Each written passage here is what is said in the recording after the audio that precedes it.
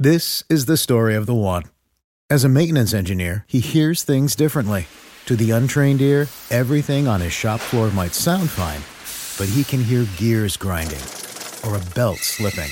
So he steps in to fix the problem at hand before it gets out of hand. And he knows Grainger's got the right product he needs to get the job done, which is music to his ears. Call, click Grainger.com, or just stop by. Grainger, for the ones who get it done. Welcome to Success Story. I'm your host, Scott Clary.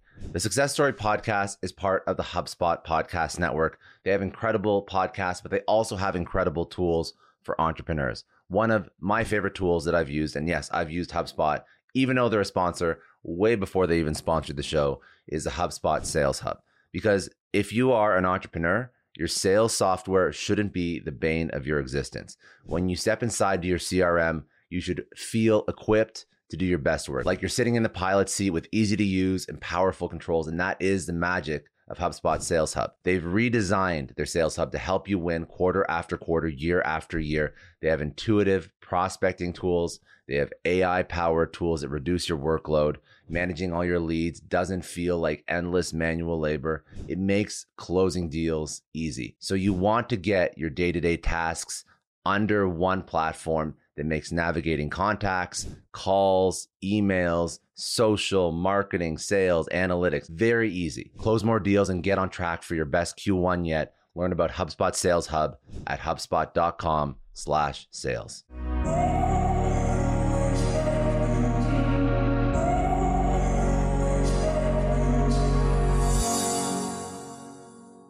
Chris, thank you for joining me. I'm excited to dive in.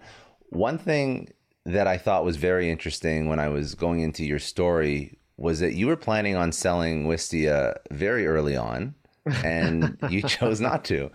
And that's something that I commend you for having the foresight to think about actually building something to sell.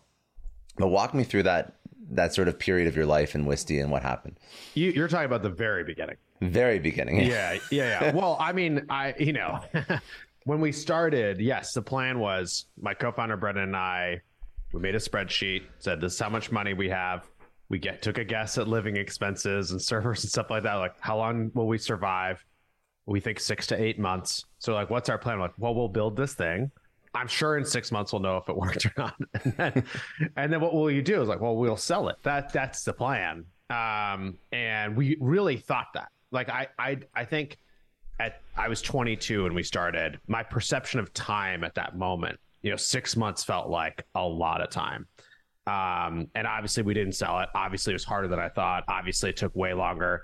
And I've been doing this 17 years. And speaking of that perception of time, it now feels like a blink. It feels so fast. And so that's been one of the most surprising, interesting things. And it's very much not what I expected, right? Like, I thought we'd sell it and be rich, and instead I'm still doing it.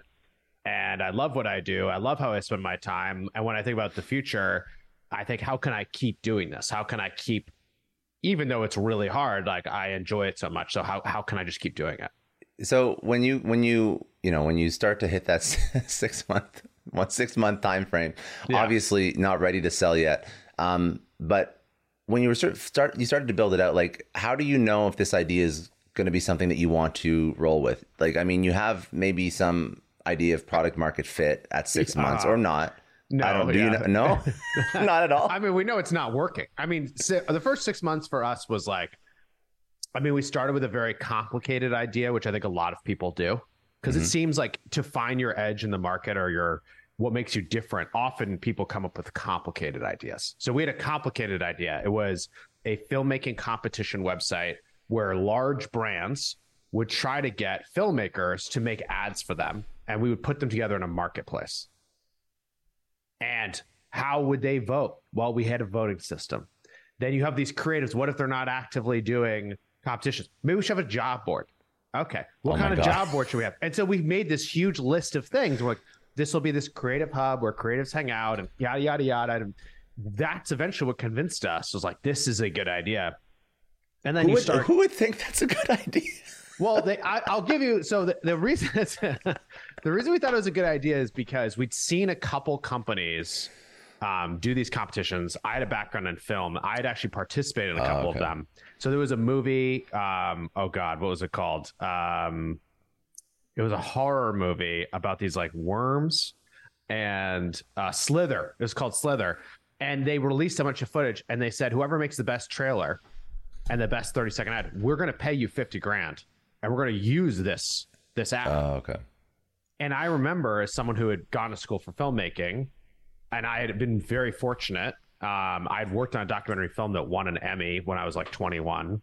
And so, you'd think that would be like the best thing possible for your career. But it turns out there's lots of documentaries and distribution matters, all this stuff. But I realized when I was working on this competition for this ad, I was like, if I end up making an ad that's seen nationally, that's probably going to be better for my career. And $50,000 to me would be life-changing at that moment. But that'd be super cheap for Slither, for like this giant Hollywood. That $50,000 would be the cheapest type of ad they could make. So we started thinking like that of like, oh, could there be lots of user-generated ads? That's kind of why we thought it was clever and smart. I gotcha. There's going to be this arbitrage in creativity and stuff. But we made it very complicated to kind of have it be unique and different. And then when the rubber hit the road, we're like, this is going to be impossible. And we tried all these different things. And it's like very quickly, we gave up on that idea. Like probably 6 weeks in, we decided this is too much. Your time horizons are wild because 6 weeks is very quick too. 6 months is quick. 6 weeks is quick. But then you start to build. So when does the version of Wistia that we like know now, when does that start to manifest? So that's what's interesting is like, I mean, it was actually kind of quick. So in hindsight, 6 months in, we're trying all these different things. We've given up on the competition website. We end up making a portfolio website for filmmakers, trying to get that going. We get hundreds of users on that thing, but we think we're going to have to make money with advertising. So that seems like it's going to be a failure. We've built video hosting into that. And as we go to basically meeting people in person at events, we were talking to a lot of folks who are like, wow, you guys do video. Can you help me with video? Like startups and marketers and different folks. And so when we were really running out of money, which was like 8 months, we started talking to these people more seriously. And we got our first paying customer, which was on the same thing that Wistia is today, 1 year in. And that first paying customer, they basically said, we need a way to share videos around the world. We're doing it with DVDs. It's inefficient. It's slow. I mean, this gives you the timeline of when we started, 2006. So we're like, we could beat that. We could do it basically instantaneous. We can give you a secure way to share these DVDs. Then people can comment and collaborate around them. And the first thing that we built for them took us 2 weeks to build, and we built it on top of the video hosting we had done. And that first customer paid us $400 a month. Our total expenses at that time for Brendan and I, we were living in this 10-person house in Cambridge. We had a bunch of roommates. We were sharing food. We were never going out, all that kind of stuff. We were the only people in that house who were eating every meal from the shared food pile. Like everyone else was like had no job. So $400 a month was a quarter of our expenses. And so then the next month we got another customer, and the next month we got another customer. And within like 4 or 5 months, we were, profitable, not paying ourselves a salary, but the business was going to survive. You weren't losing money. You weren't losing money, basically. And it was very quick, this realization of, we're helping businesses. They have trouble using video, so we can do things that seem really simple to us, but to them, the value we can drive is very significant.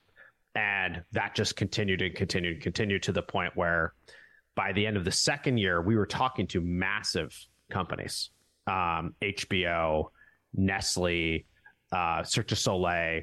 We couldn't believe it, honestly. Like I remember doing demos sitting on the bed, on my bed in this like 10-person house. I couldn't believe I was doing a demo for HBO like that, And the fact that they were so interested made us think that there was more opportunity, and that caused us to figure out what angel funding was, and that was when we really started to push harder. Were you just thinking about all the other services that do similar things? Were you first to market, or were other competitors starting to pop up? Some other names that people might know in the video hosting sharing space? There were other names at the same time. The one that maybe people know is Bright Cove, which is public. Vimeo existed then, but they did. but they were not this. They were just like I think at first it was just a website of like fun videos, and then it was just like artistic videos that were portfolio for a long time. So we were one of the only ones at the beginning. There was actually a bunch of venture funded competitors that started then and died. They were too early in the market. But yeah, I mean, and obviously YouTube existed. We started 6 months after we saw YouTube. Okay, that puts a good timestamp on it. I've listened to a couple podcasts, and you have a couple funny stories from when you were starting out. I think one of my favorites is when you were using stock photos to make your team seem bigger than it actually was. And you know, this is like a common trope with entrepreneurs. They always feel like they have to feel like they have to make themselves bigger than they are. I was speaking to Jan Bednar, who's the founder and CEO of Shipmonk, and when he started out, he was basically doing all the logistics from his house, but then he had a customer who wanted to get Shipmonk, which at the time was nothing, to do fulfillment. So he like rented out a warehouse and then bought a whole bunch of shit on Amazon and put all the Amazon boxes into this warehouse. And that was like his warehouse where he does like 3PL from. So I love this shit. So talk to me about like some of the most ridiculous things as an early stage entrepreneur outside of eating shared food, which is already sounds like a lot of fun. All the stuff that you had to go through, the lessons, some of the most brutal lessons that you learned, including this stock photo story, which I think is actually just hilarious. But some of those things are always fun for people to hear, because I don't think they realize the shit that entrepreneurs go through and the stuff they do. Yeah, well, I mean, when you say that, I'll say that story first, and I'll throw some other stuff in there. But we thought that we had to appear big, because we had these big customers who were signing up for us. Now, one key thing it was in hindsight very obvious, but at the moment was not. They were signing up. We had no website, basically. We had nothing. And they were still paying us and signing up. And we weren't realizing that. They were getting to know two guys who were like 23 years old. And they were signing up. And we thought they were signing up despite that. And what I didn't understand is they're signing up because of that, right? There's a lot of people who are looking for the newest thing always, and they're looking for an edge. They're looking for the startup. They're looking for the new way to do things. And we just got confused, I think, and we're naive and thought, no, we're a B2B business now. We need to look and appear B2B. So we got all these stock photos, put all these stock photos on the site to make it appear like we were a bigger company. If you went to the team page, it said management. And it was like, at this point, there's 4 people on the team. Each person has a very long bio, all the awards, blah, blah. It was real stuff, but there were only 4 people in the company. You know, the implication was like, we're the only people. The management was the everyone. It was everyone. Yeah. And what I also didn't understand is anyone looking at this would figure that out. It was like pretty obvious. And it kind of all happened by accident, where we'd hired 2 more people on the team. So we went from 4 to 6, and we thought we should shoot some photos of the team and put it on the website, because we felt bad for these 2 new people who had joined the company. They had nothing that they could show their parents, you know, to like prove they had real jobs. And so we took a photo in front of a whiteboard, and what we thought in front of a whiteboard meant business, because we were so excited to have a whiteboard. You know what I mean? Like, I'm dying. This is amazing. Yeah. And so real whiteboard, we're in front of it. It's not even clean. It looks horrible. We're not even confident enough or have enough understanding to even really smile. Like, so the photos are us like standing there, like looking like we think very we're serious, business-like. Yes, it's serious. You know, like whatever. That's just like personifying what business could be. And then we took 2 goofy photos, and the plan was not to use them. The plan was just the one serious one. That's the one going on the site. Well, my co-founder Brendan is putting this on the website. He's changing out this management page to now a team page, and he has 3 photos. It was 1 serious and 2 fun. And he decides, because it's someone's birthday on the team, that he's just going to, and it's fun for him to do this, that he's going to put a little Easter egg. And if you type dance on this page, it's going to randomly switch between the photos of each person. So it looks like we're dancing, right? And he builds this thing and he does this. And there was this artist at the time called Girl Talk who would remix all this. I know Girl Talk. Yeah. I think we're like the same age. I love Girl Talk. Awesome DJ. Yeah. And And Girl Talk was remixing all this existing music. So it felt like, hey, maybe we can use the Girl Talk album. I think maybe the Girl Talk album at that time was like totally free or something. Yeah. So if you type dance, it would randomly switch and play Girl Talk, and he'd had these lasers on the screen. And we just thought this was so fun and delightful. He's like, happy birthday, Jeff. Like, look what I did. And then what ended up happening is that page went viral. And we didn't think that was going to happen. But it went onto the front page of like Hacker News, and it went on the front page of Reddit. Both these things were new. And we got a ton of traffic. And then the crazy thing that happened was 2 weeks later, we had a 2-week trial at the time. 2 weeks later, bunch of new paying customers. And it was the most, I'll never forget that moment of, wait, we just were clear about who we actually are. We don't look professional at all. This is like a joke. Mm-hmm. And yet we just got more paying customers than we ever had with any of the marketing we'd ever done, which was basically like, look how great this video hosting is. And it was like this lesson of showing people the real people behind the scenes, doing something fun and interesting, doing something that today I would just describe as good brand, having this really great brand moment, caused people to care enough that they figured out what Wistia was. They saw it could be useful to them, and they signed up and became paying customers.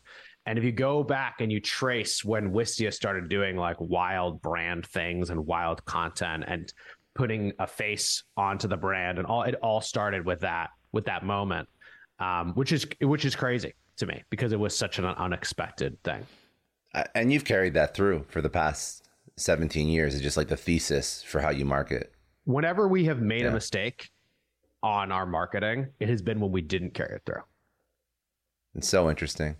You know, maybe just a thought on this, because we're not going to solve every business's marketing problems today, but I find that people still fall into the trap of being scared shitless of being themselves online, and they write the most boring LinkedIn posts, or they put out the most boring corporate updates. And it's not just corporations. It's not like big companies do. It's like the small companies try and act big, kind of like exactly replicating what you were doing when you first started out. What's your advice? What's your one thing that you could say to a founder to really like drive this home? Like, how do they get out of their shell and like be a human online? Because I'm bought into this. We're, kindred spirits we believe this. I believe exactly what you're saying, but a lot of people don't. And I was speaking at Inbound about this too. Like 5 years later, after I started posting about being yourself and being authentic on LinkedIn, and now everybody speaks about being authentic, but nobody does it. Yeah. So why not? What do we do? I think it is fear of failure is so crippling. And I think people look at it the wrong way. And what I mean by that is you don't want to put a ton of work into something or put yourself out there and then no one sees, no one sees it. It didn't work. What if being myself doesn't work? That's a pretty scary idea. That is. And I think what I've learned in this is because, there's many different moments that you need to be comfortable being uncomfortable. Is if you are yourself and it doesn't work, no one saw it. And so there was no downside. The worst thing you can do is spend a huge amount of time on something and no one saw it. But if you're actually being yourself, it's not that hard to be yourself. And so it's can you get comfortable enough that you can put a lot of things out to the world and know that most stuff isn't going to work. And that's normal. But if you do that and you are paying enough attention, you will learn the things that are working and that resonate. And like actually as human beings, like you and I can only get to know each other so much in this podcast. There's a lot more to each of us, right, that we could ever put into an hour-long podcast. And I think that that's what people miss, is that there's so many parts of your life that are going to be interesting and compelling when you bring it in with your business. And that's just how it's always been. Like we're just wired to connect with other human beings. That's what we want. And so it's really about getting to that place of comfort of saying, hey, if I put this out there, no one sees it, that means nothing bad happened. Yeah. Not like it failed. It means nothing bad happened. Like having something go viral for the wrong reasons, it doesn't usually happen. And even then, if it did go viral for the wrong reasons, I think you can almost always get out there and try to, give your full take and story to try to like turn it around from like a negative into a positive. But it's really actually just like can you see it through? Can you get enough learning, you know? But that seems to be what stops people. It's just this fear of like, well, if I release it, no one's going to see it. I was like, and also people think that their opinions are way more controversial than they actually are. Like the wrong reason for going viral is when you tweeted something explicitly racist like 10 years ago, and that's why you're going to get canceled. But having an opinion on anything business related, no one's going to cancel you. Like really, people have better things to do in their day than to go find somebody that has a hot take on AI or like post a picture of them walking a dog. Like that's not going to get you canceled. So I think it's just, you know. And I think that you're exactly right. And I think that we were talking even before we were recording today of like having a conversation, just getting going. You're like, we got to record because we both knew, and this happens all the time. It's like when you have a conversation with your friends and you're talking through some idea and you're willing to let ideas rip and you're pushing back, you're like, that's normal. And then you get into a podcast like, well, what can I actually say? Can I be myself? And what you start to notice is that the podcasters, as an example, who really build a real audience and following, they're closer to being themselves than a lot of other folks, right? And like they're willing to put ideas out there, and we're smart, and like you and I could disagree on a bunch of stuff, and that's fine.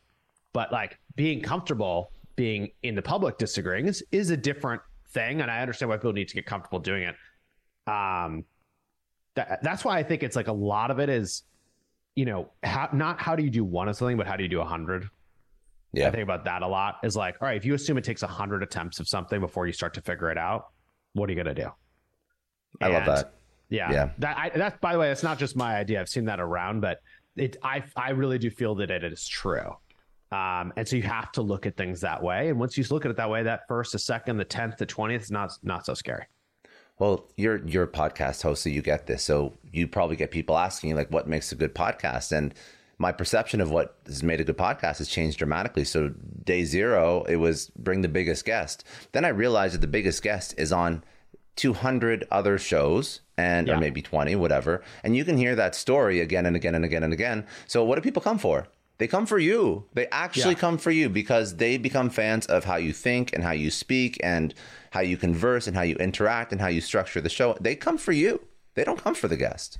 The guests, they can see other places. That's right. And I think it's also people think I'll get one guest and it'll just change everything. I was like, no, it doesn't. It's like, I can guarantee you it doesn't. The most famous people in the world, actually nobody gives a shit about something. Once in a while, unless it's like you know, pick an A-list, pick a whatever, Obama, Kardashian, Musk, Zuck, like whatever. Maybe some people will come. But outside of big names talking about things that they haven't spoken about before, it's not going to move the needle to the point where it's, you know, no name one day and then overnight household name. Except for that one girl that did the Drake interview. She blew up. I can't remember what her name is, but that was Bobby. That was incredible. Yeah, yes, that was incredible. But I agree with you, and I think it's what we want. I think is like, you know, if you're listening to a business podcast, I think what you want is like you want to be somewhat entertained, so that you can actually continue to listen. If it's boring you to death, but there might be great insights, it's still hard to listen. So you want to be like, somewhat entertained, and you want the opportunity that you're spending your time that you might get an insight and you might get something that gets you to think differently. And personally, I think getting something every time, that is like, if you can do one insight in an episode that really causes someone to think differently, if that could happen every time, you're in amazing shape. And if you were entertaining enough by actually being yourself, because like we will sit there all the time and just have conversations with each other, right? And like, if you're in a really great conversation, that can be the most fun thing ever. And so it's like, how can you create that for somebody? Which I think is just bringing people in and trying to be yourself, and almost like, I don't know if you've had this experience. It's like turning off the filter before you speak a little bit. And the more you can just turn it off and trust that you are yourself, the better it seems to go. I believe that fully. I mean, when you start this, you think that you have to be a Wikipedia page for the person, and then you're like, fuck it. Let's just go. We're two smart people. We'll figure it out as we go. Totally. I do have a question for you. I do have an actual business question. Perfect. When are you going to sell Wistia? Why are you still building it 17 years later? That's a good question. I would say I don't know. I think the way I look at it is I feel really lucky to have found a market that I love working in, and a series of products I love working on, and people I love working with. And if you asked me what the dream job would be for me, it wouldn't necessarily be to be CEO, I don't think, but it would be to work with really smart people, to work through really hard problems, and to be able to actually see if it's working or not. Mm. And so for me, I think I just feel so thankful that I get to do this, that selling is not something that is like on my mind. I think the thing I've said before about like, would we ever consider it? I think, sure, it would have to be something that I thought that we would be able to accomplish what we're trying to accomplish, like much faster or much better or in a different way. It would have to be something that really, like, I looked at it and like I would think to myself, for the team and for the customers, we're going to make something even far better than we've been able to. But I have no idea like when that would happen, or if that would happen, or who that would be with. And so instead, I'm just really focused on what we've always been focused on, which is like, if you enjoy the process, you don't know when breakthroughs are going to happen. Hard problems are hard. And so it turns out I actually enjoy trying to solve them if I'm working with a great team. So did you ever take on money? Is that public, or if we raised angel money in 2008 and 2010. We raised a total of 1.4 million. Okay. And then we actually raised a debt round to buy out our angels in 2017. So we raised 17.3 million in debt, did this buyout, which we've since paid off that debt. I was going to say, because if you have investors, I'm surprised that they aren't pushing you to sell, but that makes a lot of sense then. I think it's, that was one of the pieces of thinking for us was, it's very hard. The time is the hardest part. Like, when is the market going to be ready for something? Yeah. Are you there when something's happening so you can actually absorb the luck that can occur? Mm-hmm. And like, when people don't agree on timeline, that's often when things don't work. I have some friends who are... I know a lot of entrepreneurs listen to this show, and NetSuite has been a huge supporter for entrepreneurs, for business owners, because there's one thing that we all know. Business is about making money, and it's about your bottom line. And the less you spend on the nuts and bolts of running your business, the more profits you keep. But these days, everything is costing more. Supplies, people, shipping. It squeezes your margins, and I've been there, juggling multiple systems for finance, inventory, you name it, each with its own costs and its own set of headaches. That's why I made the switch to NetSuite by Oracle. It's changed our company. Think about it. NetSuite is one of the top financial systems out there. It puts your whole business on one platform: accounting, finance, the works. One data source for everyone. There's no more mismatched info. And because it's in the cloud, it slashes your IT costs. No more servers, no more updates. Just access NetSuite from anywhere. With one integrated suite, your overhead drops big time. And here's the real win: efficiency. Everything's connected in NetSuite. Costs are ridiculous lately. Find a proven way to reduce your expenses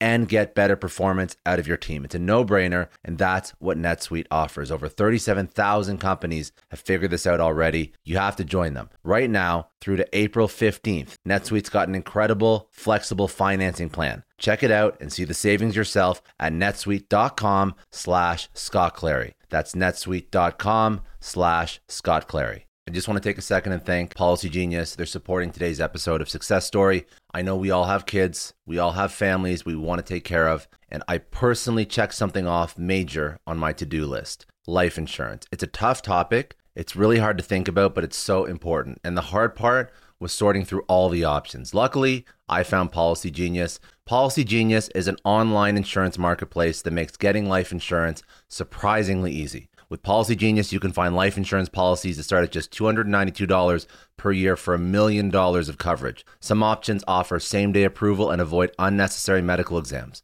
Now, knowing my family's protected brings me incredible peace of mind. Don't put off this important decision. Check life insurance off your to-do list in no time with Policy Genius. Head to policygenius.com or click the link in the description to get your free life insurance quotes and see how much you could save. That's policygenius.com. Today's show is brought to you by 1Password. Now listen, we all have that one friend who's constantly forgetting passwords and needing help to get into their accounts. I have a solution. It's called 1Password. 1Password is the award-winning password manager trusted by millions of users and companies like IBM and Slack to keep logins, credit cards, and other private info safe in an encrypted vault that only you can access. No more sticky notes with passwords or using the same password everywhere. I've been using 1Password for a year now, and I can't recommend it enough. It saves me time from having to reset passwords and gives me peace of mind knowing my info is secure. With convenient features like automatic password generation and login autofill, 1Password takes the hassle out of passwords. You can use it on all your devices, iOS, Android, Mac, PC. Everything syncs seamlessly. And with top-notch security audits and encryption, your data stays private. So do yourself a favor and check out 1Password today. Go to onepassword.com/Clary and get a 2-week free trial. Let 1Password remember all of your logins for you so you can remember what really matters. That's onepassword.com/Clary for 2 weeks free. Running businesses not in tech, and it's interesting to get to know a bunch of these folks who I have a friend who took over like a marine outfitting company that his dad had built, and then he brought it online and he grew it dramatically, and then he built his own brand and that grew dramatically. And now he's doing something that from the outside you'd be like, how could you decide to like make your own paint and make your own epoxy and like do it? It's like, it seems like such a crazy idea in terms of a business to start. And he loves what he's doing. He's having a huge impact. And like, it's because he's been at the problem for a long time and he's been able to be patient on certain things. And I think like patience and perseverance is often like what we miss when we miss the opportunity to do those things when our timelines are too short. Right. And so you want to get big in the gym, you got to lift every day. How long will it take? Might take a long ass time. But at one point you're pretty big. And then guess what? It's gonna be hard not to be big. Like, I think it's like, well, then you maintain it. Then you can maintain that. It. Yeah. And I think that's kind of how I look at it. Yeah, but it's a good question, because I actually do try to ask myself that question with some regularity. Like, should we consider this? Is this something that should be, just because I've learned also that it's really important to have religious beliefs in your business about things that you are always going to do and things you're never going to do, because it provides like a focus to everybody and an ability to make decisions more quickly. But every once in a while you have to question those beliefs and ask yourself if they're still true or not. And so, selling your business is like the same topic for me as that. Well, because there is something to be said for finding out when you're at the top of the market in terms of being able to sell. And I have no idea. And I'm curious about where you think we are in terms of video and where the market's going to go. I'm assuming up and to the right always, but in all seriousness, like what that up and to the right version of video looks like. But the reason why I think it's interesting is because a good friend, his name's Joseph Martin. He's been on this podcast and he literally lives down the street from me. He was the founder CEO of BoxyCharm, which was like a makeup subscription box. And he built it during the heyday of like beauty influencers, and he grew it to, I think he sold it. I think it was almost like I can't remember the exact revenue. I won't put the number on the revenue, but he sold it for 500 million. And I don't know what the multiple on revenue was, but it was obviously a very good exit. And that was at the top of the market. And then some of his competitors since then have gone bankrupt that were before him and slightly larger than him at some points, but didn't sell. And he exited. Awesome exit. Right time, right place. It was, I think, just at the beginning of COVID. And then the beauty subscription industry obviously did not maintain at the same growth rate as what it was before his exit. So it was like perfect timing. It was like a lot of luck, because it could have gone up, could have gone down at any point, but that was when he chose to sell.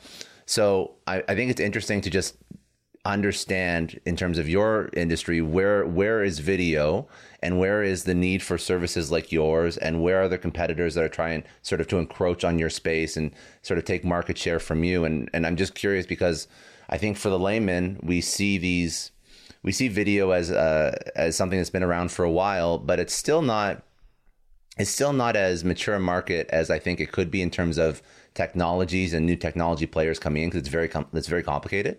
So where do you think video is in terms of like as a business model? Do you think more people are coming in? Do you think it's still a high burden to entry?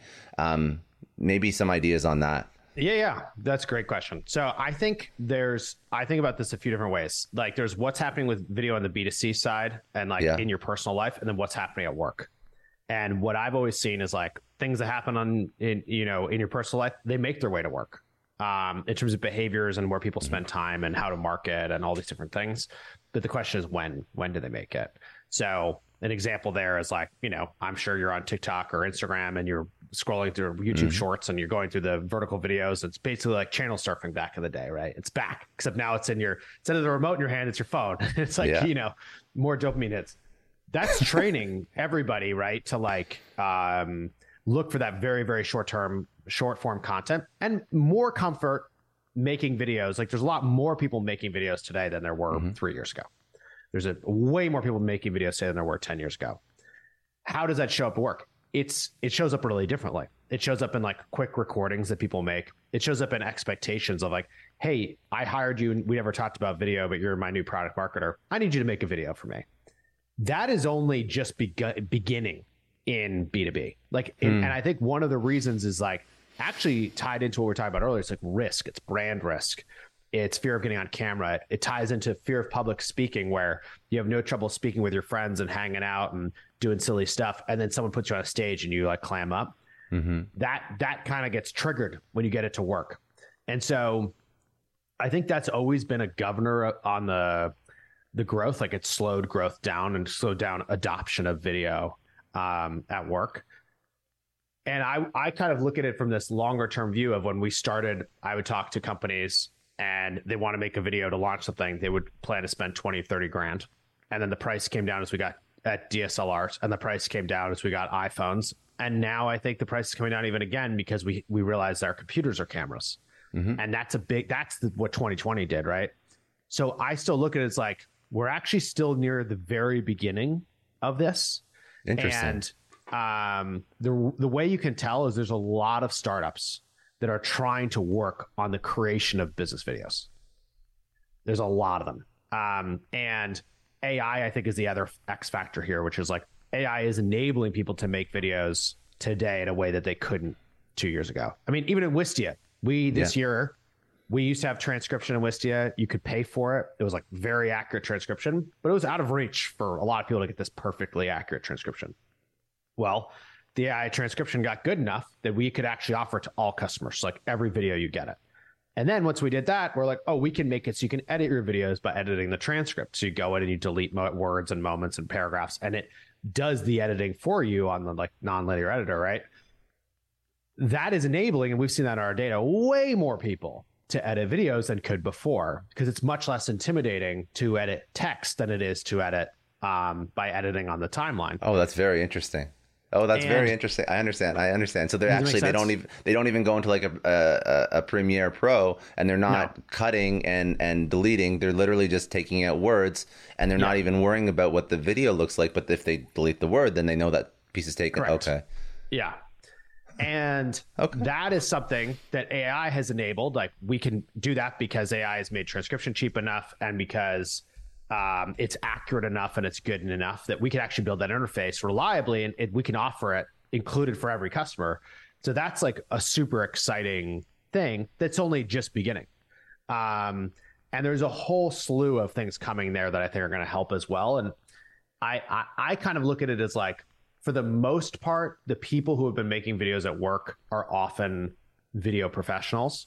And we're at the beginning of this switching from like, it's not just the video professionals, but they're also like educating and teaching the other people on their teams to do this. And it's kind of like if you only had some people who could write copy, you'd be pretty limited. But if anyone can write copy, and then the copy editor can come in and be like, oh, we can make it better here. You save me a ton of time because I'm finishing something versus coming up with it, starting it, building it all the way through. That's a very, very different thing. So I look at that and I think we're at a very different place. I think the quality of the cameras that we all have around us is really showing up to give people more confidence that they can make video at work. And Yeah, it's like this became kind of obvious in COVID because everyone's sitting at home. And, you go look at Product Hunt, the number of video startups that are doing video for business things, unbelievably huge compared to pre-COVID.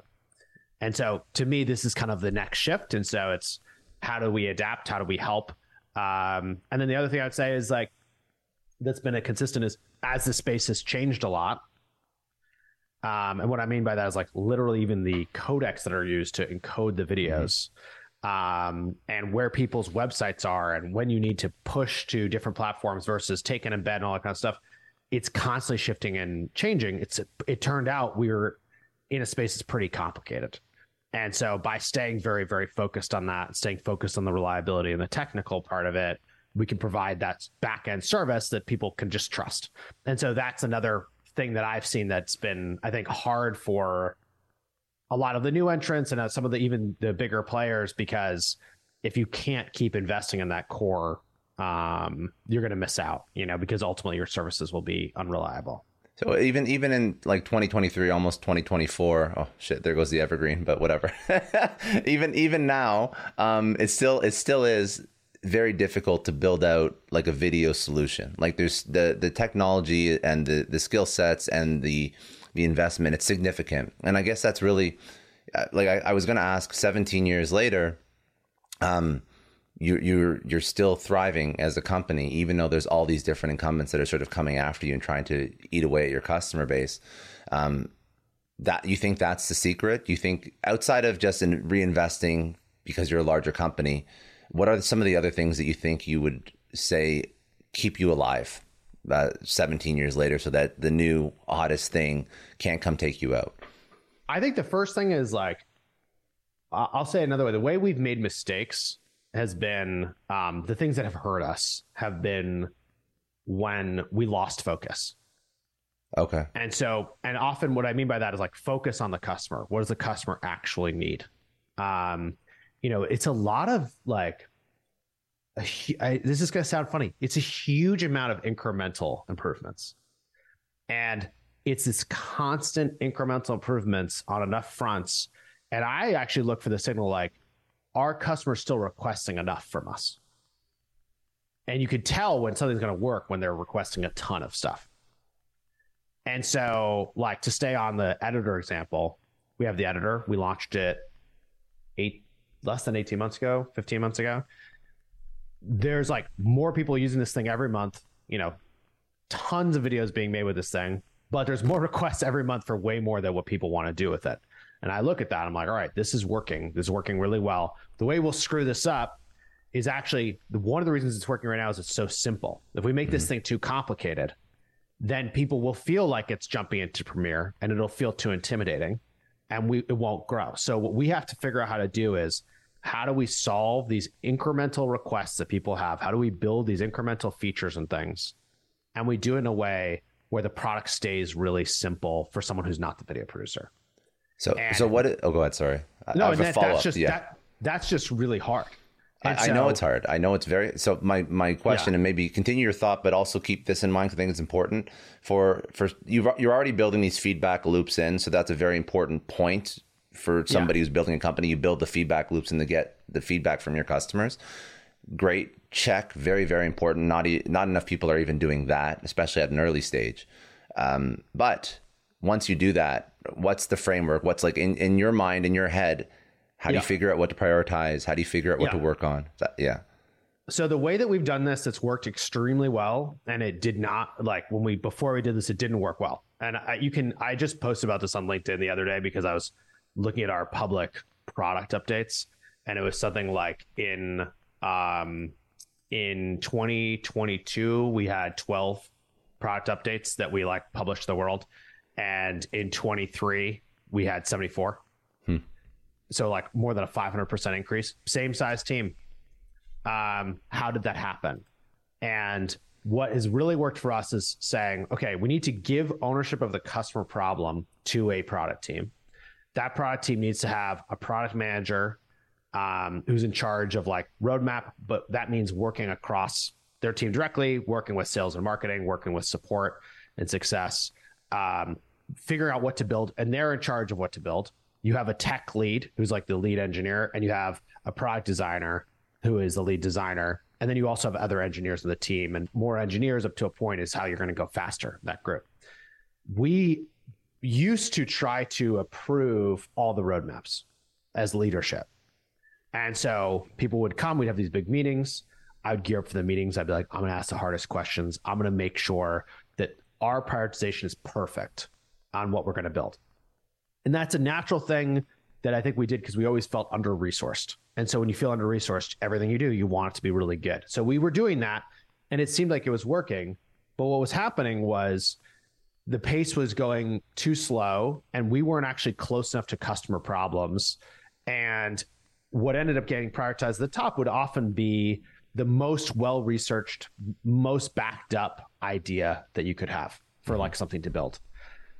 And there might be things that were like number 5 on the list, number 7 on the list, number 9, that actually might be much more impactful, but maybe you have less research, less customer conversations, but the team instinctually thinks is the right thing because they're on the customer problem all the time. And those were not being prioritized. So we flipped it and we said, all right, you teams own these customer problems completely. We want you to focus on shipping customer value every 2 weeks. It's up to you to figure out what those things are.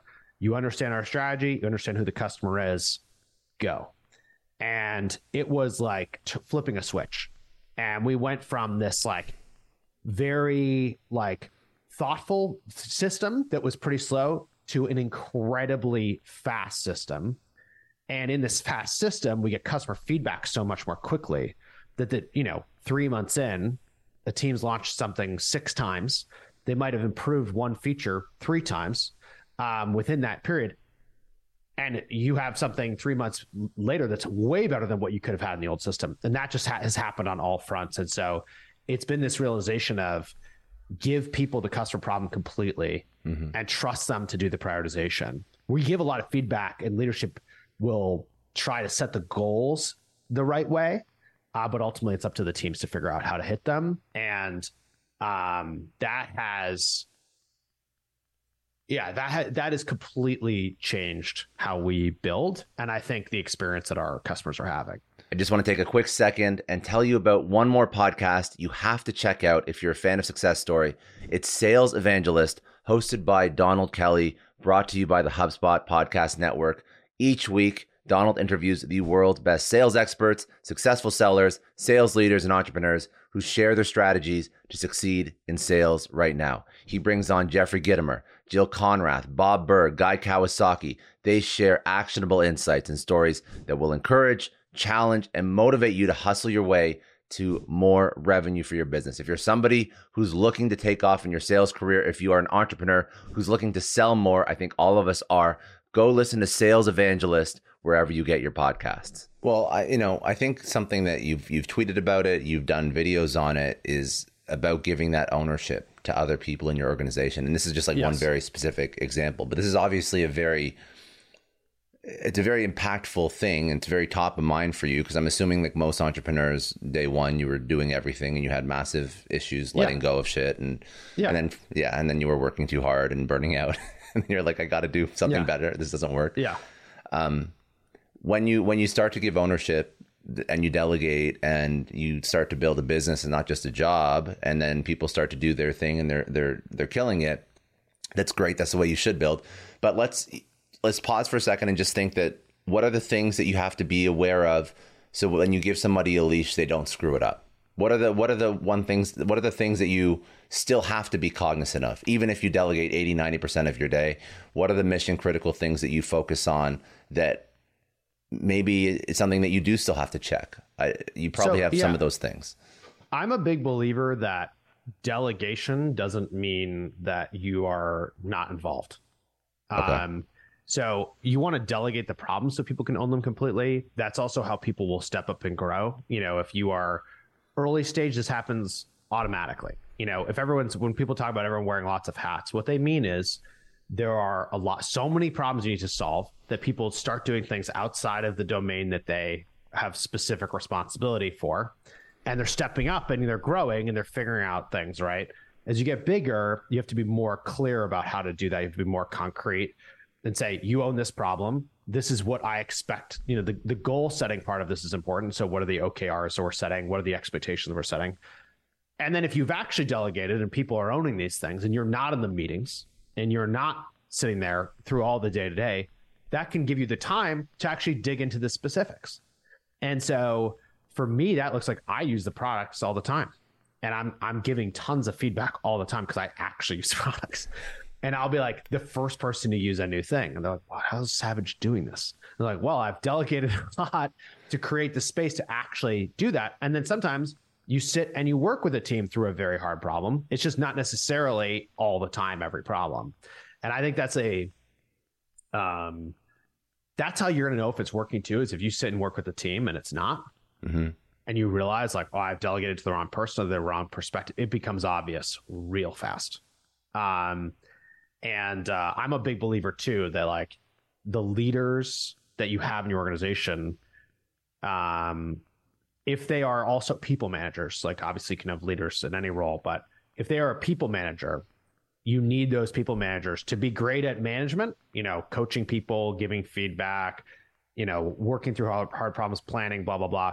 You also need them to be great at the IC work, at the individual contributor work. You need them to be able to get down on the ground and understand what's going on and lead by example. And when you have those two things, it makes, for everybody in the org, it makes it much easier to delegate pretty completely. Mm-hmm.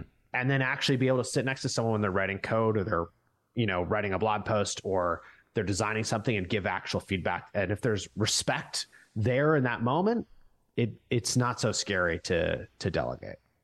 So now you've I love this. You've optimized a lot of the organization again through 17 years of learning.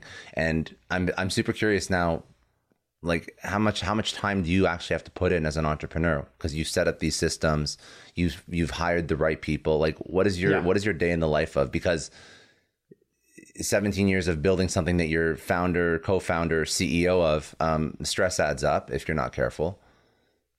Yeah. So what is my day to day is, I also learned at one point that's like, you have to put your oxygen mask on yourself first, right? Mm-hmm. This whole thing, you're on the plane, they tell you to put your oxygen mask on you and then your kid. And when I first had kids, I was like, that doesn't seem right. Like it seems like I should take care of my kid first. But the problem is, obviously, let's say I put it on my kid, I don't put it on myself, I pass out, plane lands, we have to get off the plane, kid's screwed. If I put it on myself and then they're passing on, I put it on them and they wake back up and the plane lands and get them off the plane. And that's why that advice exists. That's why that rule exists. And I think the same thing is true with business. Like if you show up and you're constantly stressed and you can't be even keeled and you can't work through hard problems, if you snap at people, if you're a dick, like all these things, you're going to build the wrong environment. So you need to be able to manage this stuff. And so I look at like managing my own personal stress is actually like a very important thing to do as a leader for the business. And for me, that looks like I wake up, I spend time with my family, I have coffee, take the kids to school, I work out every day. I meditate, not every day, but I meditate with some frequency. I try to sleep really well. And when I have those things in place, like if I'm sleeping well and I'm working out, I usually can manage a lot more stress. And I'm sure you've heard this, but there's a lot of evidence that literally being able to stress that's physical, the difference between stress that's physical and emotional is very small. And so there's this great book, The Art of Learning, by this guy, Josh Watkins, who was like a chess grandmaster. And he talks about learning. And part of it he talks about is like managing stress. And, these chess grandmasters will sit down for these long matches and lose like 6 pounds in a day in a tournament.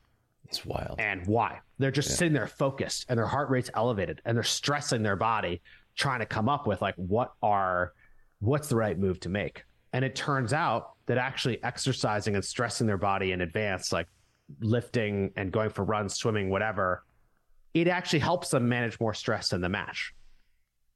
And the two are linked. And so you have to look at it that way. And I think when you do, it makes it easier. And then the rest of so I do that every day. And then I try to have 40 to 50% of my time be free.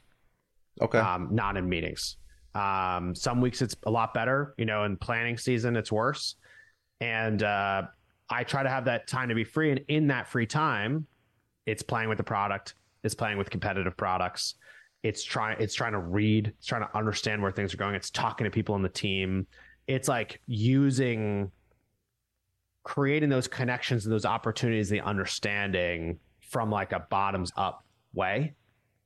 So that I'm not only relying on dashboards and data, because we end up losing sight of what individual human beings are doing and needing and feeling when we do that. And so getting on the ground is like the easiest way for me to have that understanding. I think that's so smart. And you create this room to have this relaxed state where you can think creatively, and you can really just dive into your product in a way that isn't from this stressed mindset, right? Like when you're nonstop all the time, if you are jumping in and out of meetings and you really don't create this space, then you try and do it off the side of your desk. And you'll spend 30 minutes here diving into product, or you'll spend 30 minutes here going through whatever problem is coming up, and you're not giving it the attention it deserves. But I feel that entrepreneurs and founders, CEOs, like they have to give themselves time away from the day-to-day to like think of like the higher level problems. And I think that that's what you do exceptionally well by sort of forcing yourself to not be in meetings all the time, so that you actually do have the bandwidth to do some of this creative, higher level thinking. And you have the buffer, like if something big does come up, you have the space. So it's like, oh, we have this like huge opportunity. How are we going to handle it? Like you can just jump right into it. I don't have to cancel all these meetings. I don't have to throw everything off course to do that. And I think that's another aspect. And I get that like, that's not how this starts. Yeah. And I think a lot about that, because like, that's not how it starts. You feel like you're constantly working, but before you have traction, you are bored and you're sitting there like, what should I do today? I don't know. And a lot of great ideas come out of that. And I think about that a lot, of like, we see these startups, super tiny, no traction, something wildly creative that they come up with and they do it. Then why didn't they do it later? Why weren't they doing really wildly creative stuff later? I think oftentimes it's like they've literally lost the time to do it. Yeah. So you architect it. You architect that time to do it. And it's a balance. I mean, you can screw it up in both directions. I think you can have not enough time and not be close enough. You can have too much. And so a lot of it's like really trying to be in tune with how you feel. You know, do I feel good? Do I feel present? Do I understand what's going on? We're getting heady here. I know, but I think it's important, because I mean, listen, I could have spoken to you about 1,000 different marketing tactics that you deploy that you probably could have Googled and found on some blog somewhere as well. But the point is, like, what is it actually? This is why this podcast actually is more. This is the story of the one. As head of maintenance at a concert hall, he knows the show must always go on. That's why he works behind the scenes, ensuring every light is working, the HVAC is humming, and his facility shines. With Grainger's supplies and solutions for every challenge he faces, plus 24/7 customer support, his venue never misses a beat. Call quickgrainger.com or just stop by. Grainger, for the ones who get it done. Thank you so much, Indeed, for sponsoring Success Story. For all business leaders out there, Indeed is a lifesaver. See, we're always driven by the search for better, but when it comes to hiring, the best way to search for a candidate isn't to search at all. Don't search, match with Indeed. If you need to hire, you need Indeed. Indeed is your matching and hiring platform with over 350 million global monthly visitors, according to Indeed data, and a matching engine that helps you find quality candidates fast. You're going to ditch the busy work and you're going to use Indeed for scheduling, screening, messaging, so you can connect with candidates faster. And Indeed doesn't just help you hire faster. 93% of employers agree Indeed delivers the highest quality matches compared to other job sites, according to a recent Indeed survey. Leveraging over 140 million qualifications and preferences every day, Indeed's matching engine is constantly learning from your preferences, so the more you use Indeed, the better it gets. Join more than 3.5 million businesses worldwide that use Indeed to hire great talent fast. And listeners of this show will get a $75 sponsored job credit to get your jobs more visibility at Indeed.com/Clary. Just go to Indeed.com/Clary right now and support our show by saying you heard about Indeed on this podcast. Indeed.com/Clary. Terms and conditions apply. If you need to hire, you need Indeed. So day one, it was very tactical. And I realized that, all the people that have achieved like the quote unquote success, they went from they have the pure tactics, but they create this almost like this mental framework at which they look at business and life and problem solving that allows them to operate at this level for a significant period of time and not burn out and still be creative, still be thoughtful, still be empathetic to their employees, to their customer, to the other people in their life, their peers, their spouse, their children. So I think that actually the mental component of entrepreneurship is arguably more important than just being a strong operator, because you can learn the operational stuff, or you can hire it out, or you can, mess around with Facebook ads to the point where eventually the campaign the CAC to LTV will be correct, and you'll figure out how to increase the LTV of the customer, and you'll turn on subscriptions, and you'll get to all these points eventually. But you can't think creatively about problem solving if you are always in the weeds on the business every single day. I think that's 100% right. I think your mindset matters more than people realize. And I think, as you're talking, it made me think about, like, let's say you knew if you gave something 10 years, you'd be successful, but you don't know when. You don't know when in the 10 years is going to happen. What do you do? How do you set up your life? Well, you definitely don't set it up the way I thought I should have when we started, which was like, you're going to do this for 6 months and then you're going to give up. Like, that's not the answer. And what happens sometimes is people, they set it up for 10 years and then it does happen in 6 months, and that's incredible. Right. But this like mindset and attitude really, really matter a lot. One thing, Go ahead. No, go ahead. I was going to say one other thing that you tweeted, and it's another mindset thing, but if you said this was an important thing to do as an entrepreneur. If you find yourself stressed about something, you lean into it, or scared of something, you lean into it, excuse me. So if you are scared of public speaking, you book a speech. If you're scared of, I don't know, meeting with a client for whatever reason, you have social anxiety, you push yourself to go to the meeting. Not saying this is you, but this is just a general view that you have. Why is that so important for entrepreneurs? That's where you're going to actually learn, and you're going to realize that a lot of this is just a skill. It's just a skill that anyone can learn. And it's how you get through the beginning of learning the skill that is the hard part. Usually it's like when you're giving and you're trying and you're not getting a response. Once you start to get a response, it's a lot easier. You give a talk, you're afraid to give a talk, and people really clap, and someone comes up to you like, that was really helpful. You're going to be like, oh, wow. Okay. That's cool. And I think it's just like, it's like that for everything. Is how do you get the positive feedback to get you to continue? And usually, like, the fears are just that. They're fears. Like, they are, if you are trying to live in the moment, the fear is worrying about something in the future. The question is, can you control it or not? And if you can control it, why don't you fear it for less? Why don't you, like, I look at it as like, you get through the fear and stress faster. So it's like, that's a very helpful thing. Like, something that's very, okay, let's just deal with it right now. Let's compress as much of the pain as possible. When I look back on it, if I compress that pain for a week, I'm going to feel a hell of a lot better than if I let that linger for 6 months.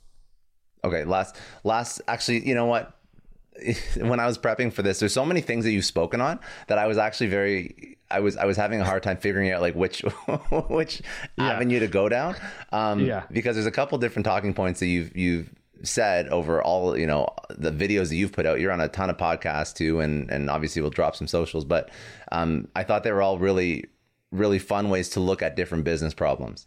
One thing that you have spoken about, which I find is a boring as hell topic, but I think it's actually important because you put a spin on it that's actually not so boring, is company culture, because it's an overused word. And I don't think anybody actually knows what it means, and nobody really embodies it properly. So talk to me just very, very quickly, like, make company culture not boring for me and maybe very meaningful for people that are listening.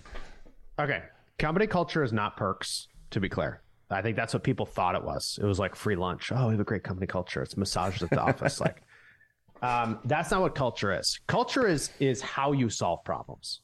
So the way that I look at it is your strategy, your approach to the market. Are you the luxury thing? Are you the cheapest one? Are you the middle of the road, but like an innovator? Like, what's your strategy? What are you trying to do? Pick any market at all. Like, and let's just, for some reason, I don't know why it's coming to mind, but like electric bicycles. Okay. Let's just pick a market, electric bicycles. So let's say you want to be the luxury electric bicycle creator. What does that mean? Probably means you could charge a lot of money for this thing. That's going to be your plan. Probably, I bet the top of the market, a lot of people have very different needs and wants in the bicycle. So it's like, I might want to have a thing that can have my 2 kids sitting in the back. You might want a thing that has your 2 kids sitting in the front. I might want a range that's like 100 miles, but the normal range is 30. Okay, so what do? Well, you make it really custom. You make it so that the company will build it for me, and they're going to take care of every one of my needs will be met. Then you're someone who works at that company making these electric bicycles. By the way, I've never used this analogy before, so I hope it works. We'll see where it goes. Yeah. You're at that company, you're building the bicycles. Your job is going to be to like talk to the consumer a lot, make sure that you're solving the problem, send them lots of updates on how this bike is looking. Is this the right color? Is this the right fit? Whatever. And probably the person who's paying for this, they don't really care if they're spending $5,000 on it or 10. They just want the perfect thing, right? So you're rewarded by you're having a culture that is very responsive to the customer, changing up the things for them, building custom, things that attach to the bike, whatever. Someone will pay a lot. You need a culture that's going to do the custom thing, go the extra mile, whatever.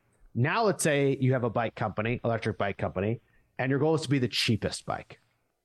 So instead of someone spending $5,000 on this bike, they're going to spend $300, and they're going to compare it to a normal road bike. Mm-hmm. All right. What do you need to do? For you to make a lot of money, you need to make the exact same bike and you need to sell it 1,000,000 times. You need to make it as cheap as possible, as regimented as possible. You're going to need a factory with hyper specific machines that build all the different parts of this bike.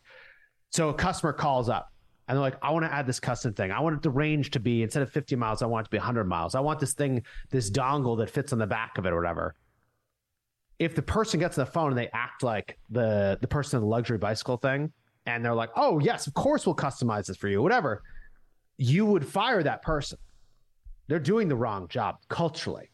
How they're solving it is incorrect. You need them instead to not pick up the phone. You need them to say, fill out this form. It'll go to a thing like, we'll look at it and our team will analyze it and understand based on the requests of what's coming in, what we should build. They never should talk to the person. They never should do something custom. The examples go on and on and on and on and on, but culturally what should be rewarded in each of these different strategies is very, very different. So if you try to make the cheapest bicycle with the luxury culture, you're screwed. Same thing the other way. If you try to have the luxury culture and you're going to make it the cheapest possible, the most formulaic, you're going to miss out. So your culture has to match your strategy. And so I think of that. That's how I think of culture. I love this. And I absolutely love this because nobody thinks about it like that. Nobody thinks about it like that. It's a decision-making framework. Yeah. And so when you have values, you want to give people the best decisions they can make in the strategy that you're operating. Now, that's how I think about it. I think like what I look for internally is people should never say, quote, this is the Wistia way to do something. Because that means it's someone who's been here longer, has, quote, knows the way and you don't know the way. So if they say this is the Wistia way, then obviously there's some magical way. Instead, you want the decisions to be driven by values. So you can just look at the values and everyone has them to have the same way of making decisions. The last thing I want to say on this that I think is like really interesting, this has happened to us, and I think people need to think about it, is like, if your strategy changes, you need to change your values.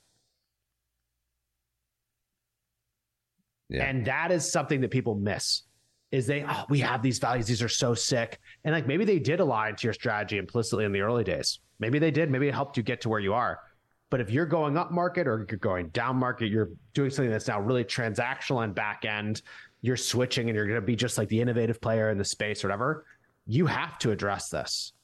And that's also why when I think about values and decision-making and culture, I look at it as like, there are certain things that you can change about a person. There's things that you can't. And so you can't teach someone to be smart.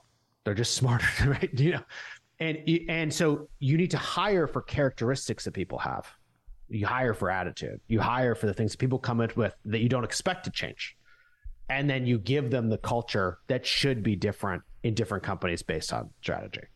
That's a great way to look at culture, because every company that I've worked with, for, around, has culture, but I don't think it acts as this esoteric thing that should inform the ethics of the individual, but I don't think it really impacts their decision-making process outside of be ethical, be a good person, you know. And that's the ones that I hate, because it's like, we're saying be ethical here. Oh, really? So are you hiring unethical people? Yeah, like, it's like that should be the status quo. Like, that shouldn't be. You should hire someone who has integrity from the beginning. Yeah. That should be part of what you're screening for. And then you have a bunch of people with high integrity. Guess what? You're never going to have a value of, quote, be ethical. No, it's just, you're going to be able to make values that are actually helping you be different, which is more important. I love that. Okay, then obviously you're very opinionated and you have a lot of good ideas. So I'm going to ask the same question for one more business unit, and then we'll close it out after this. But what are your pick a thought, pick a passionate view on marketing. And I think that just lean into some rant about what you've seen work, what doesn't work, what because I'm not going to ask you one kind of marketing, because I'm just let you go with it, because you obviously have an opinion about something in marketing, and it's too broad a topic to narrow down. Just like this. I know you got a rant in there. So what is it right now? No, go for it. So give some wisdom. I would say that what is marketing? Marketing is figuring out how to get people's attention, how to get them to care. The mistakes that a lot of folks make is they do short-term things, short-term hacks, expecting like a pop, when like the tried and true things that you need to do, which is like consistently be in front of somebody, give them a consistent differentiated message, stand for something, communicate your value prop at different times based on where someone is in their relationship to you, all these things. That's the hard part. That takes a long time. But it's also a thing that adds up. Mm-hmm. And so I think we see a lot of people get too distracted by just trying to get the short-term gains. They never get the long-term gains. And so I'm not saying never try short-term stuff. Of course, try some, but like make sure you have the backbone of the long-term valuable things that you're doing. Again, I would say any mistakes we've made on this have always been when we didn't do enough of the core stuff, not when we didn't do enough of the wild new stuff. I think people underestimate, especially online, how far the same thing can go. So the internet we're so connected to each other. It's like unbelievable. There's so many people on planet Earth. I think most markets are bigger than people realize, and they give up too quick. And so, I'll try to say this without blowing up someone's spot, but I know somebody, really cool business, went from 0 to 1 million in a year.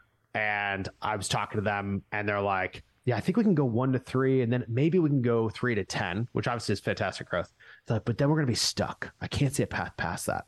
And I'm sitting there talking to them and I'm like, the market that they're in is one of the most obvious, biggest markets in the world. Like, of course you can go past it. Of course you can go way past it. And probably the same thing you're doing now, it's going to work then. It's not going to just magically stop working unless you really, truly have some weird black hat growth hack that's about to expire. Mm-hmm. It's just a fear of,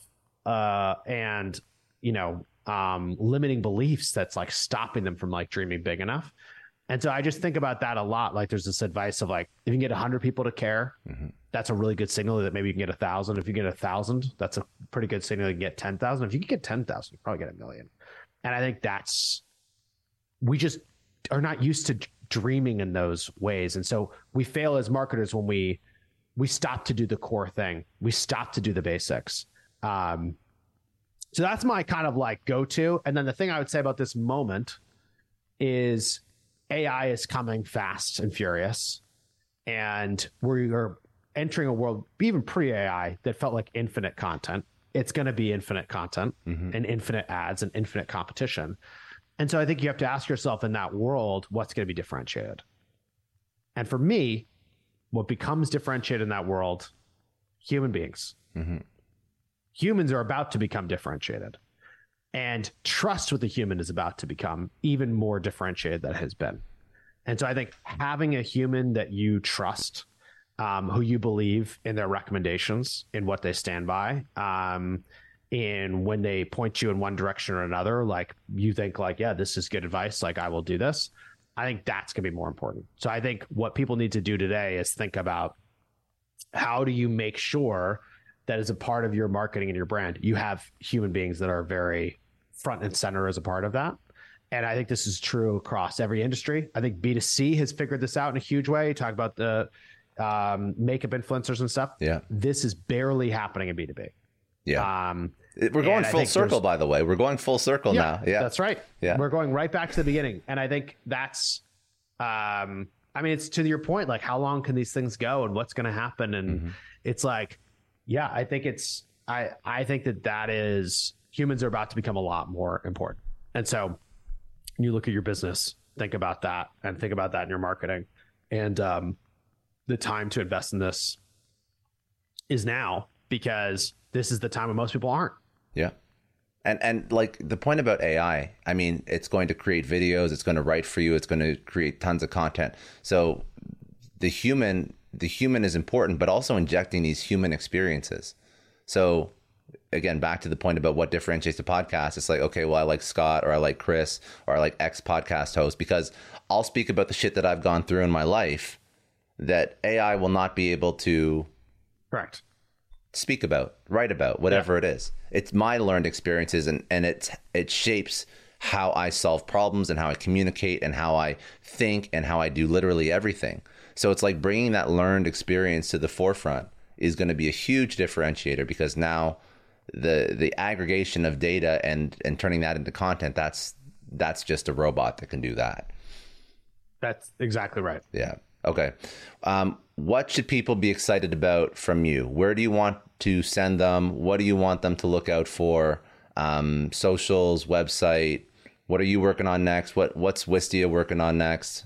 So I would say I'm most active on LinkedIn these days, but also on Twitter. So find me on there. If you like this podcast, check out my podcast, Talking Too Loud, with Chris Savage, where I get into a lot of topics around entrepreneurship and marketing and stuff. And it's called Talking Too Loud because, as you may have noticed in this episode, when I get excited, I cannot control the volume of my voice. That's like a real thing. And then there's just tons of stuff coming from Wistia. I would say, if you are thinking about making videos at work, hosting them, understanding how they perform, webinars, we are just like shipping like crazy these days. I'm really proud of the stuff we're building. So, give it a look. You can check out, there's a product updates part of the blog where you can see like everything that's been coming out, or just go in and play with the product. That would be the thing I would say. And yeah, give it a run and let me know what you actually think. Like if you get in there and you're confused, you have requests, like please like send them to me directly. I'll make sure that they get to the right folks. That's what we're trying to do, is just make this thing better and better. I love it. Okay. 2 quick questions to oh, by the way, what's your at, just so people know? On Twitter, it's at @csavage. Okay, cool. And LinkedIn doesn't make it as easy, but it is. I can send it to you. Yeah, I'll put it in the show notes. If people are listening, I want to know where to send them. It's CJ Savage on LinkedIn. Okay, cool.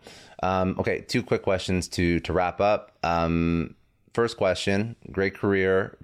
Looking back, what would be one lesson that you would tell your 20-year-old self? I think looking back, I would tell my 20-year-old self, God, there's so many things I would say. Let me try to give you a better succinct answer here. You've kind of stumped me. This is funny. It can be more personal. It could be more about the business. I think looking back at what I would tell my 20-year-old self is like, I would try to encourage myself to just be even more comfortable with who I was. I think I had a lot of perceptions about what it is to be an entrepreneur, or what it is to be a boss, or what it is to be a leader, that kind of confused me, and made it harder to get to the truth of like what was really working. And when I think about who I am today, I feel like in some ways I'm like closer to who I was as a kid. And like really curious and like really want to have fun with my friends and like spend a bunch of time with family and just like bright-eyed and like optimistic and also willing to be wrong and like competitive and stuff. And I think I just kind of got too, in my 20s, I got a little confused about what is an entrepreneur? What are you supposed to do versus what do I want to do? I love that. And it's almost like you had to lose, without sounding too cliche, you had to lose yourself to find yourself. I think so, which is probably normal. And like, you could argue I'm having like a midlife crisis maybe, but I think it's like, we're so concerned about the perception of others. Yeah. When really it's the perception of ourselves is what matters. And it goes back to the mindset and the attitude and just enjoying the ride. Like, I think that this stuff, I look back, a lot of the hardest moments are the moments that I look back the most fondly on. Yeah. I think which is really bizarre. It's like, it's cliche, I guess, but it's really true. It's like, man, we went through this really hard thing and the people through that, they all believed, they all worked together. We came out strong on the other side. Wow, that was actually where we learned that lesson. That's crazy because in the moment it was terrible. I love that. I think that's a very good lesson because I think there's a lot of people that are just starting to build their thing that are probably thinking that they have to be more than they are and thinking they have to use stock photos on their website and doing all the shit that it's just because the world's scary. So you want to show up and you want to perform, but then sometimes you don't realize what actually matters is not what you think matters. And then last thing, you've had some incredible success. You built an incredible company. At this point in your life, what does success mean to you? I mean, success is working with people. Success at work is working with people that I love working with, working on hard problems with, like being part of like a really great team. And in life, it's like spending time with my kids and my wife and my family and friends. And I think it's just like, that is what brings me the most joy. It turns out, I think that's also, if you can consistently do those things, like that's what builds a happy life and a successful life. And that also is what allows you to work on the problems you need to work on to build a successful company. I love it. Chris, thank you. I appreciate you joining. I appreciate your very candid opinions and insights about entrepreneurship. I appreciate like the company you've built, how much you've built this culture of empathy and care for your customers, for your employees. I think you're doing it right. I think you're in a good spot. And I think that more entrepreneurs should look up to people like you as a framework for what entrepreneurship should look like. So, hats off. And I appreciate the podcast. Thank you. Oh, thanks, Scott. This was fun. Yeah. Really great. Great conversation. And I mean, I try to share this stuff and be as candid as I am because I wish that there was more nuance into these stories, right? Like it's so easy to be confused when you're just starting of what this is supposed to be because we mostly pay attention to the outliers. Yeah, and it's pretty hard to just emulate the outliers. But I think. So anyway, I appreciate the space of the conversation. This was really fun. And thanks for having me on here. It was great. My pleasure, man.